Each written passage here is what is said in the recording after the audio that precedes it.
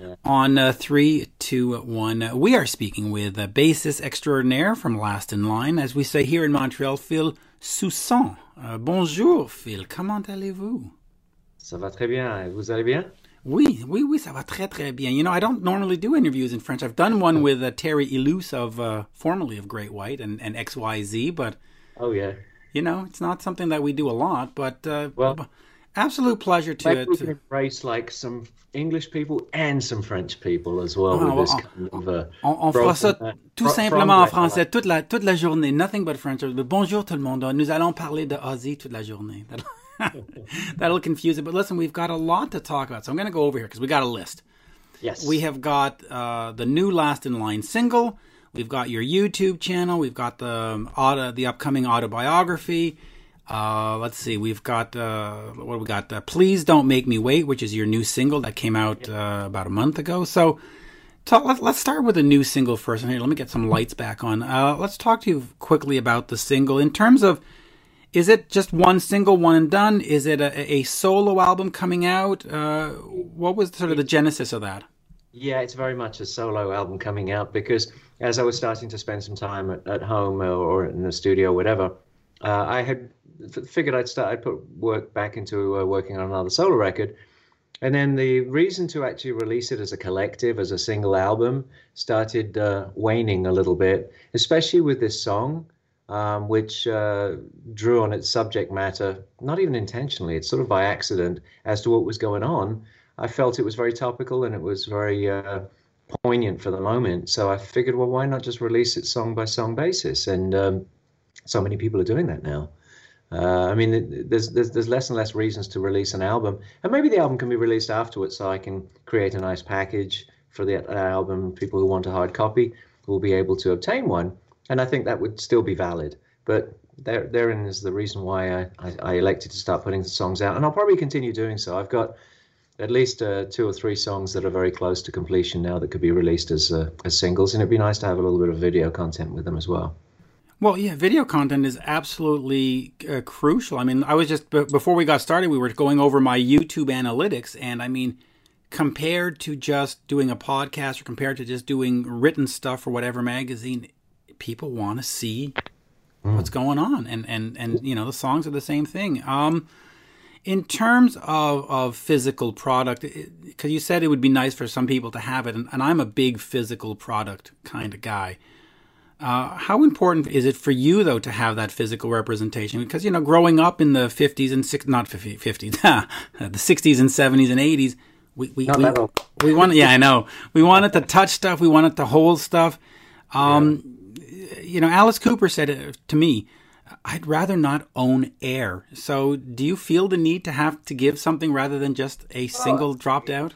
Because of my history, you know, things have changed, Mitch. You know, we just talked about YouTube and we said YouTube is important. I see YouTube as the radio station of today, the unadulterated radio station of today. And of course, you have to have some video content with it. So that's one way of thinking of things. The other thing is it pertains to a hard copy. Yes, of course, because of my background and upbringing, I cherish and I value a hard product, a hard copy product. But, you know, there is a generation of people who prefer to say, hey, just have you seen the size of my hard drive? You know, and for them, it's that's really what's important, is having access to the audio and the convenience of having it when they want. And maybe there's a little bit less importance on the product and on the liner notes and all of that good stuff. And that does not take anything away from any of these parties. It's just that people are passionate about different things. Some people are passionate collectors, other people passionate listeners, other people just want the convenience. And, you know, you cater to everybody. Yeah, you really do. I'm still one that likes the whole thing. I like to hold on to stuff. I like to touch stuff. I like, you know, just ask my wife. Just ask my wife. Just ask my wife. Since we talked about history here, I was going to ask you this at the end, but I'm just going to go right into it real quick, because one of the bands that I like listening to is a band out in Europe called FM. And of course, you worked with Steve Overland in Wildlife, and of course, Simon Kirke of Bad Company. I mean, what a great band. Just quickly tell me the story of Shot in the Dark and how Wildlife once recorded it, and then you said you went over to LA and you said, here Ozzy, because that's a great story, because In a sense, Ozzy did a Wildlife cover, right? No, it was an alternative version. Right. When I was in the band, they didn't like. I mean, I brought the song to the band, and the band uh, didn't really record songs they had not originated between the two brothers. And so when the song came up, they didn't like some elements of my song, but they liked it. And they said, "Well, we want to rewrite some stuff," and they rewrote some lyrics and made a couple of musical changes, slowed it down and stuff. And that was a derivative version that we never really released it. We just cut a demo with it. After I left that band, I took that song to three or four other bands that I was in the middle, and nobody was interested. Really? And then Ozzy was interested in it, and it was the original version, the pre-Wildlife version, and it went to original lyrics, and then we worked a little bit on some alternative musical stuff, and so that's an alternative version, and it's recently that's the this narrative that somehow or other that was the same song. It's not the same song. It was a derivative version of it. So the lyrics are obviously completely different, right? And that was their inclusion. Well, so I mean, in a way, I guess they still play that song, and I don't. I have a participation in that song. This is just a different version, and the version that everyone knows and listens to is that different version. Yeah, well, hey, it just goes to show that your creation was able to transcend genres and musical whatever, because it's a great song. Last in Line, the band is going on to their third album coming up. I saw you at the M3 Festival, and I have to say that was an explosive set. I mean, you guys are fantastic live. Thank you. Oh, just absolutely fantastic. Have you, by the way, thought of maybe doing a live album or some kind of thing where, because, when you look at Kiss in the early days, the first albums came out and people went, I don't get it. And then Kiss Alive comes out and people go, oh, right. And I'm not saying that people don't get Last in Line, but when you hear them live, you go, oh, okay, now. Yeah. It's. I guess we were really caught up in putting product out and doing shows and touring and traveling, and we wanted to come up to Canada so badly, and there was a possibility of doing so at some point in time. We had not really thought about doing a live recording. I mean, there are many clips all over the place of us live, and it does come across great. When we played Download last year, I mean that.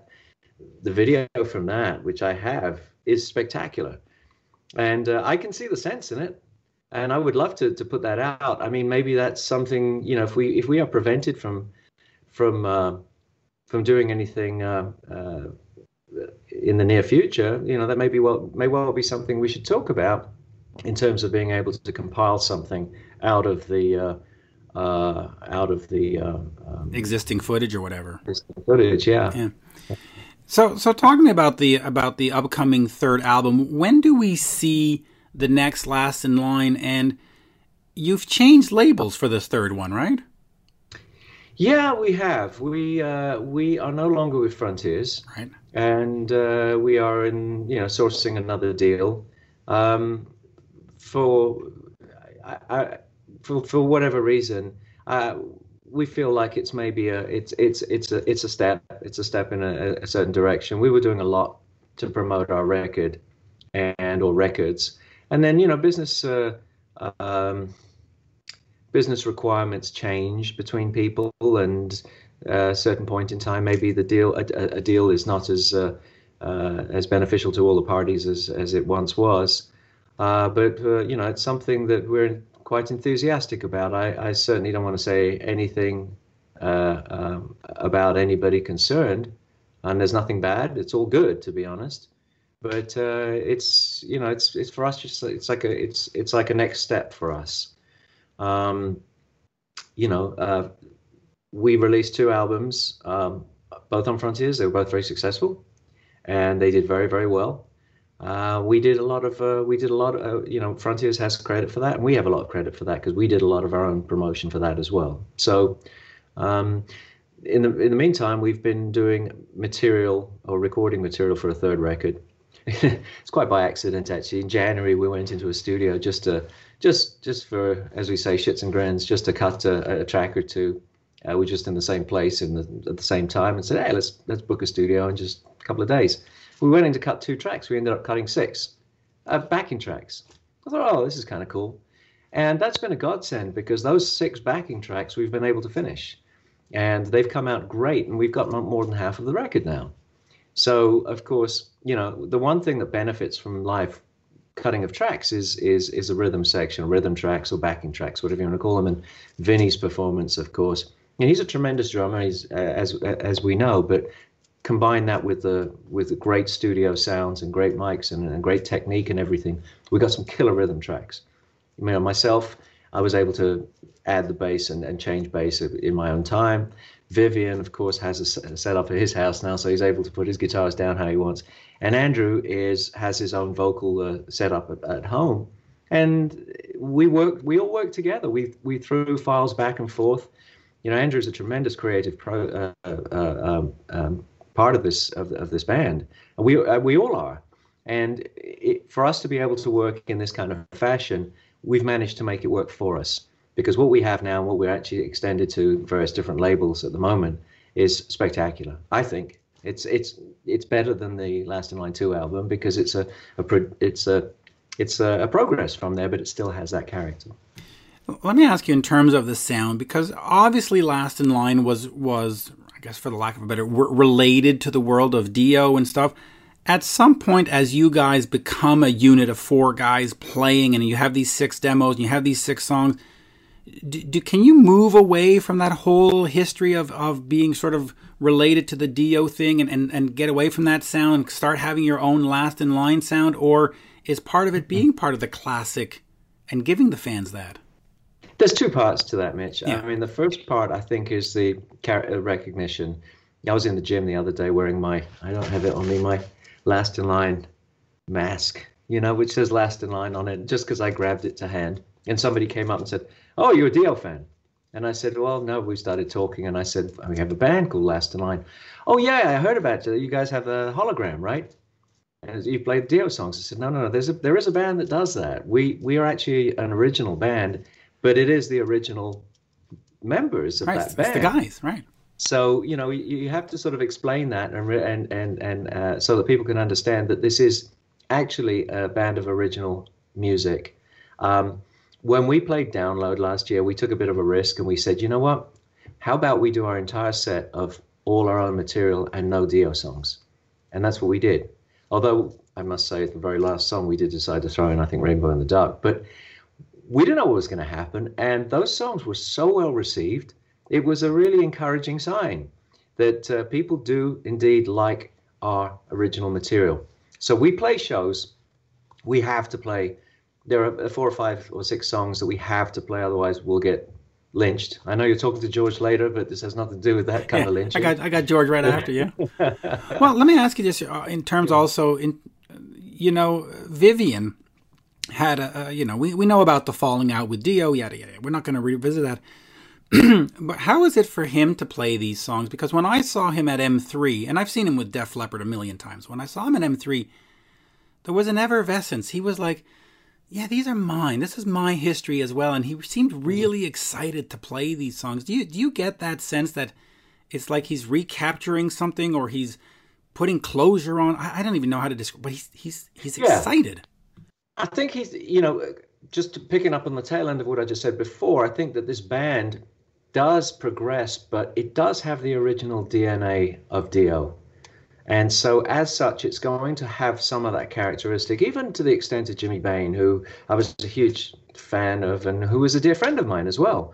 And when I first joined the band, I really tried to channel Jimmy. I'd think to myself, what would Jimmy do? Certainly as far as playing his parts, I knew what to do. But I'd also kind of, everything I did was always with respect to what was the original chemistry. And I don't want to try to change the chemistry too much. Of course, eventually it becomes my own style, but it's still very much influenced by that. It would be like an accent. If I'm talking to you and I got a French accent or something, it's got you still have that DNA. And when Viv plays with Last in Line, and he's said it more times than one. I mean, the Def Leppard show is such a tightly choreographed and rehearsed and has such a test of time in there. There's 25 years of perfection, and it really goes this way. This is how it goes, and it's a fantastic show. I'm a big fan of Def Leppard. But in this band, it's a lot more flexible. There's room to maneuver. There's room for more self-expression and improvisation. Sometimes we think, you know what? We're having fun tonight and everything sounds good. Let's stretch this out. Let's do that. Let's do the other. And so that brings with it a separate set of what's the word? Cathartic moments. Yeah, it does. Yeah, and you're right, by the way. The Def Leppard show is timed. I mean, I saw them 3 times back to back, like Montreal, Quebec, and Ottawa or whatever. And like at whatever 10:42, they every night they finish, and you went, oh, that's pretty good. But it's perfect. It's a perfect. I mean, it's a great show. That show, I absolutely love it. I've been friends with Joe since the early '80s, and I just not just because of the friendship, but I actually love it as a fan. I'll go and watch them as a fan, and it's a great show. They're a great band. They are a fantastic band. Let's talk also about the autobiography. When does this autobiography come out? And autobiography means I'm writing it. So are you writing it? Is it a ghostwriter? No, I'm writing it myself.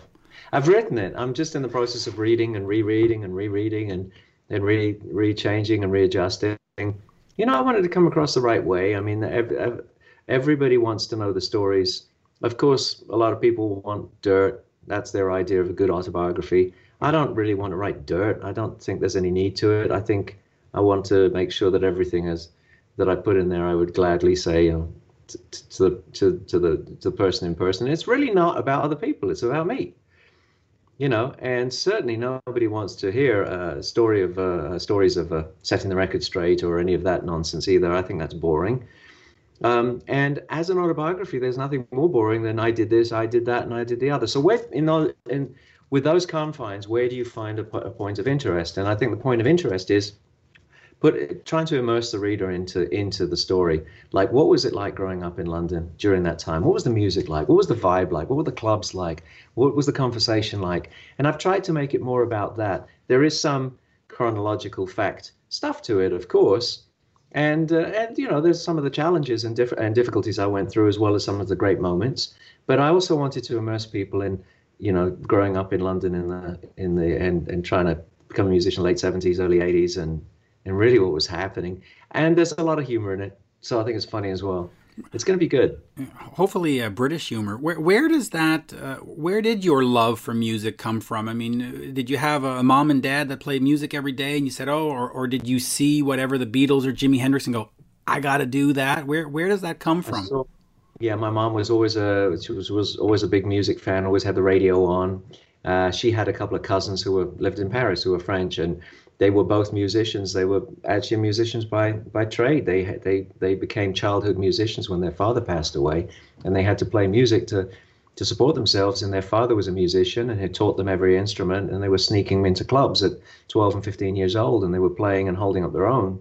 And they bought me a little guitar when I was about 2 years old. I was bought a record player. I sat there and listened to music. And at a very young age, I remember subscribing to a magazine in England called Words, which had all the lyrics of all the current songs, and I would learn lyrics and I would, sing. It happened very, very early. I mean, that's how it happened for me. And I love music, and the moment that I decided I wanted to do it full time, because I was actually studying for pre-med at the time, it was a completely unlikely career, but it was really 1972, seeing David Bowie on doing Starman on Top of the Pops. I think that was the moment that I went, that's what I want to do, much to the chagrin of my parents. And anybody else who just didn't understand this guy making this radio, who is this guy dressed up all weird? I mean, this is just horrible. And, a young generation likes what their parents don't like. Yeah. Yeah. Well, listen, my kid's listening to, what is she, like Pop Smoke and all kinds of weird stuff. That's like, what are we doing? I want to ask you, you've worked with one of the biggest mistakes you can make, Mitch, I think, is not to age with your audience. Yeah. And if you look at someone like Sting, who's done it to perfection, people said, what's he doing a jazz album, for God's sake? But those people that buy his jazz albums were the same kids that were buying the Police albums back in the day. And the worst thing that he could have done would have been to try to sort of jump onto the bandwagon of the latest teen band that was coming out, because he would have faded into ridiculed obscurity, don't you think? Oh, absolutely. No, you have to mature with that. No, speaking of frontmen, you've worked with a lot of great ones. You've worked obviously with Ozzy and so on, and Andrew's a great frontman too. Talk to me about Charmed Life, this Billy Idol album that you played on, because that one's interesting to me, because Billy had his band, he had his sound, and then Charmed Life comes out and it's like, oh, it got a different sound, got a different guitarist. What was that like, and how did that come about? It came about sort of by accident, really. I write quite extensively about that in the book. I met Billy after we did a show at the KMET, which was in a benefit show in Los Angeles. We played it with Ozzy, and I met Billy at that show. And I'd met him before in London years and years ago, and purely by accident. It was when we were looking for a new guitar player, and we had just found Zach. And purely by accident, we ended up, Randy Castillo, the late great Randy, and myself ended up going on a vacation to Tahiti together. And on every step of this vacation, we kept running into Billy, who was on the same plane. He was in the same hotel. He was in the same puddle jumper plane. He was in the same destination hotel. And we were there for almost a month. And during that time, we talked and talked. And he said he was looking for a change in his band. He had felt it had gone as far as as he felt comfortable with it, and wanted something different. He wanted a new guitar player, wanted to start from new with a whole different attitude. And he wanted originally Randy and myself to play in his band, which we eventually got together. We started doing. Randy, for whatever reason, did not work the way that it was hoped to work. Nothing to do with Randy at all. And so we then looked for another drummer. Randy went back to Ozzy, and I don't think Ozzy even knew he'd even temporarily left. But we put the band together, started working with this whole new project. A very interesting note is when I started out in music, I grew up in Maida Vale in London, and that's where all the punk bands started. The Clash and Generation X and Kilburn and the High Roads and the London SS and all of those bands. And I was aware that I was about 4 years too young for that. And it was the music of my 17s and 18 years, 16 and 17 years old. And so I wanted to be involved in something like that. And for ages, I met a drummer who was the original drummer in Generation X, John Tao, and he was trying to get me into bands. And I just kind of missed the boat on that. I did work a lot with John, and he eventually went to work with Adam and the Ants and what have you. And then so many years later, the opportunity for me to work with Billy Idol was fulfilling something I'd wanted to do when I was 15 years old or 16 years old and had missed the boat on. That's why I did that. Nobody understood why I left Ozzy to go work with Billy, but that's why. Yeah. And I did leave Ozzy, by the way. Well, yeah, well, that's a whole other story, right? Well, I mean, I left. And Billy was right there. We talked about this while I was still in Ozzy, and it had been going back and forth. So when, I was just unable to cut a deal with Sharon that we were all happy with. No animosity or anything. It was literally a negotiation to work on the next record. And I just was not unable to cut a deal I was happy with, and she was not happy to accommodate what I wanted. And it got to a point where one day I just said, okay, well, I'm going to, sidestep at this point and move on and move in a different direction. And that's what happened. I went straight into work with Billy. I called Billy up and said, let's do it. Yeah, well, listen, as a Billy fan, I was more of a Billy fan then than Ozzy fan. Now I'm a fan of both equally. But I mean, how are you going to complain? It's a great lateral move, parallel move, or whatever you want to call it. Absolutely. I approve. Just before I run out of time, because I got George Lynch, as we said, we've got two more things that I want to cover, and then maybe some other more. You've got the Phil Soussan YouTube page, which of course you're showing techniques. You're doing bass. I don't want to say clinics, but your technique. Talk to me about that and what inspired you to sort of connect with the fans on that level, where you just want to sort of say, "Hey, this is how I did this. This is how I do that. Here's my new song. And just have that sort of personal, visual connection with them." I love teaching. Yeah. I really do. I think I learn more about my craft when I'm teaching than when I'm performing my craft myself. I find it's really fun and enjoyable. And I thought that I had the idea to start experimenting, putting some of these videos out there to see what the response was like. As it happens, I'm going to start doing that much more extensively in collaboration with a particular company. I'm just working out the details right now. So there's going to be much more of that stuff. And it's very worthwhile. So that's really the YouTube page. I want people to subscribe to the YouTube page. There's all kinds of stuff. There's music. I got to check here. Hold on. Am I subscribed? Oh, no, I'm not. Look at that. All right, I'm going to click it right now. There we go. You now have 621 subscribers. Yes. And we're going to get that. We're going to get that higher by the end of this. There you go. It's a fairly new thing, so I think I'm encouraging people to subscribe. And then there's diverse stuff. I put stupid cooking shows up there. I put how to fix your refrigerator up there, and it's just really funny. But the accent is really going to be on stuff which is useful to people. I'll put my singles up there, of course, but I will also put some educational stuff for people who want it. And then I came up with this concept on Instagram when this whole pandemic started, which is called COVID Kitchen, the 59-second gourmet. So I love cooking. I've been on TV cooking. I've been on shows cooking and stuff. And I had a restaurant and what have you. And so I started, Instagram would limit you to 1 minute. So I would try to condense a cooking show in 59 seconds. Hence the 59-second gourmet. The 59-second gourmet. Now, just quickly, since you mentioned having a restaurant, most people that have restaurants, it's just a lot of hard work for not a lot of great return. How challenging was that for you? And what kind was it? Was it a French restaurant? Was it Italian? What was it? Oh, it's not. It was a very authentic Japanese restaurant. Oh, wow. It won a lot of awards in Los Angeles. It won Zagat called it Better Than Nobu. I mean, it was incredible. Wow. We had a fantastic chef by the name of Go Nakabayashi, who was an executive chef for another great restaurant in town. And it was killer. It was really a passion of mine. We did very authentic Japanese, very traditionally aged and everything else, but very little in the way of like rolls with sauces or anything like that. It was beautiful. It was called Kaiju Sushi. It's still there, but it got sold. I had partners, and then the partners decided, for whatever reason, that they wanted a sale. I was out on the road, kind of got railroaded into a sale, which I was heartbroken about at the time, but the chef and I decided we'd live to play another day. But I got to tell you right now, I'm kind of glad I'm not involved in the restaurant business at this moment in time. I mean, it would be very, very difficult, wouldn't it? I mean, as it is, it's really tough to run a restaurant. I know a lot about bistromatics, if that's the right word. Yeah. But the economics of running a restaurant, it's brutal. I mean, you run a 9% margin, and all of a sudden some regulator comes down and says you're going to have to raise everybody's salaries by 40%, and you're like, how? Difficult to do. Well, I don't know about in California, but in Quebec or Montreal, they say that 80% of new restaurants close after a year or two. So it's just like, I don't know how you do it. And then, of course, like you said, they this minimum wage, this and this, that. And it's like, well, what about us? And we're having a debate over here with Skip the Dishes and Uber Eats, where they're taking 30 to 40%. And the restaurants are going, we don't have that 30%. And right now what we're doing with restaurants that are open, I have a house in Los Angeles, but I have a house in Las Vegas as well. And I'm living in Vegas, which is somewhat open. But we go to restaurants and we're trying to give them, even for takeout, we're trying to give them bigger tips because they're trying to run and stay alive on a minimal salary.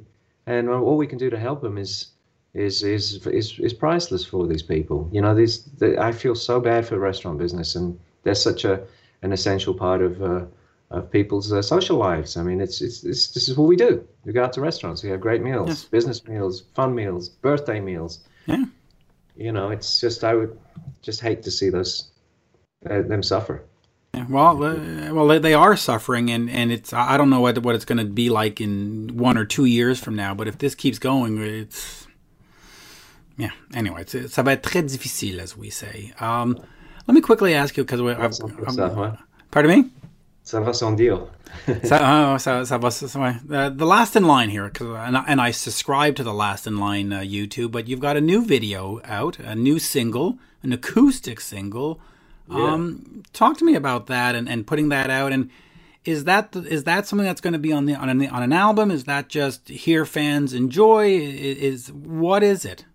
It's purely for our fans. It's just a little bit of a gratitude, thank you, not just for our fans, for the venues, for the staff at those venues. It's a tribute to the memories of touring, of being on the road, to other bands, but it's primarily. By the way, you just said the memories of touring.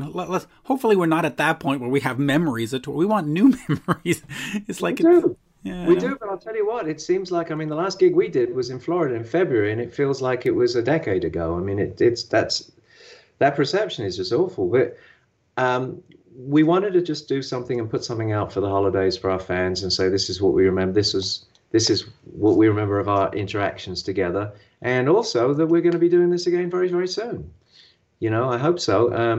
I hope that we get to find ourselves in the same room together, you know, fans and bands alike, enjoying what we love doing. Without fans, we're nothing. And presumably without us, they find themselves, you know, missing something as well. But together we're whole.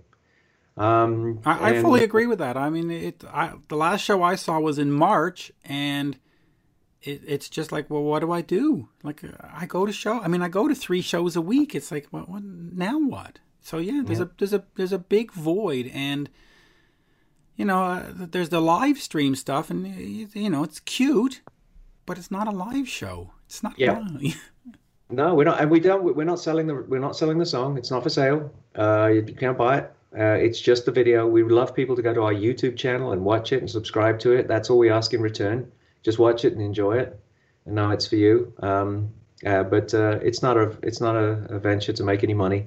If people do want to spend money, though, they can go to our website and they can buy merchandise, which we're unabashedly selling. But that's really not the motivation. The motivation is to do something nice for our fans, and we get the greatest fans in the world. They write to us all the time, and they're cool.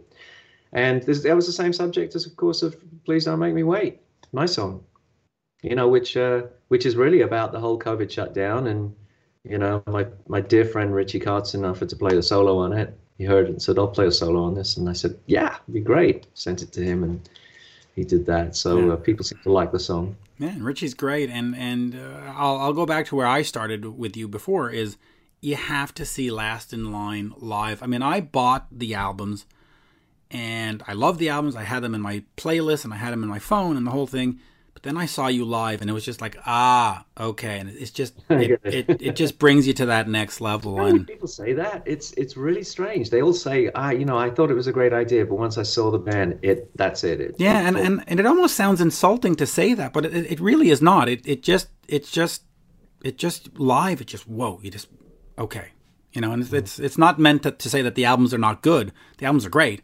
But live, it's such an experience. But, you know, listen, when you've got Viv there, you've got guys who have done it for so many years, they understand what a fan wants to see, and you delivered. At M3, you delivered. Like, totally delivered. Anyway, I've got to go interview George Lynch, but this is always a pleasure. Hopefully we can do this again, and we can get into some of the history, and we can get into some of the other stuff, but there you go.